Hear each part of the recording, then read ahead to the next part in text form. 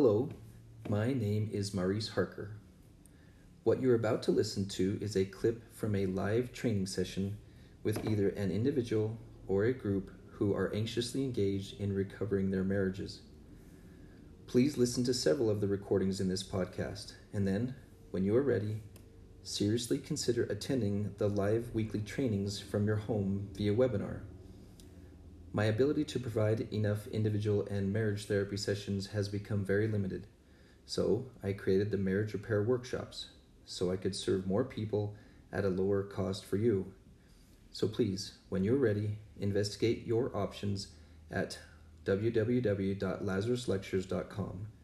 That's LAZARUSLECTURES.com. I look forward to meeting you and to serving you well. I would love to play a part in decreasing your pain and increasing your happiness. See you soon.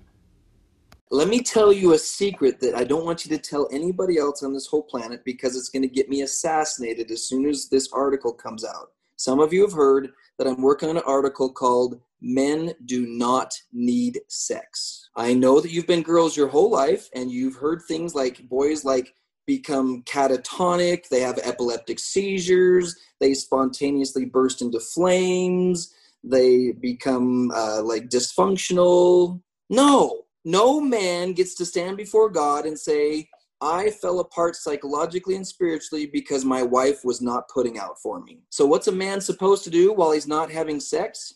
He's supposed to be presiding, providing, protecting, presiding, providing, protecting, presiding, providing, protecting for, 100 years. Men do not need sex. But I want to tell you what this is like as a man. When I thought that I needed sex, it was very disruptive to my brain. It gets in the way of all sorts of thinking. I had read about other cultures, like from India or Japan or something like that, where they went celibate for many, many years, and apparently they weren't bursting into flame and having epileptic seizures, et cetera, and I'm all, what's the deal with that?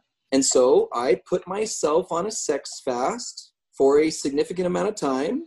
I enjoy a quality sexual experience, but I wanted to see what it was like without it. And I was fascinated by what it does to the brain. Sometimes it's just aggravating and irritating.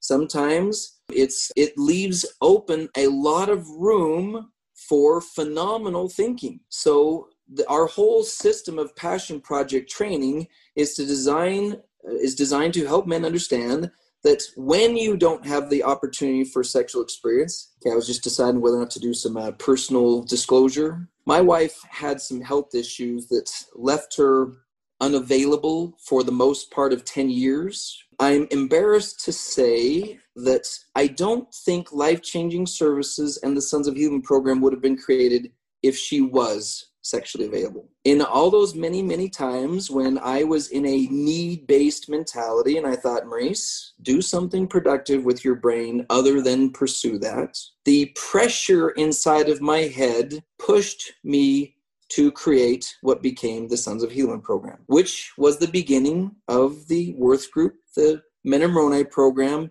and all of the 1,500 people per week that we serve now at Life-Changing Services, because I chose to not be a slave to sexuality. There are amazing things a man can do with his brain when he's not trying to have sex. And what I've learned is I train men to this. I trained a woman on this. I walked her through it again. And she, what am I supposed to do with this? You all know when a man is preoccupied with presiding, providing, protecting, and he forgets that he can even have sex. He's all, babe, I would love to spend some time with you in the bedroom, but I've got some presiding, providing, and protecting to do right now. Did you notice what your chest just did when he said that, just in a role play? Babe, I'd love to spend some time with you in the bedroom right now, but I've got some presiding, providing, and protecting to do. Did you notice a slight involuntary little buzz in your chest just in that role play? I hope you've enjoyed what you've been listening to. As you can tell, it's a very brief clip of what can be found in the marriage repair workshops and the Lazarus lectures. There's a whole lot more I want to provide you with and to teach you. So please go to lazaruslectures.com LAZARUSLECTURES.com and access the whole program. See you soon.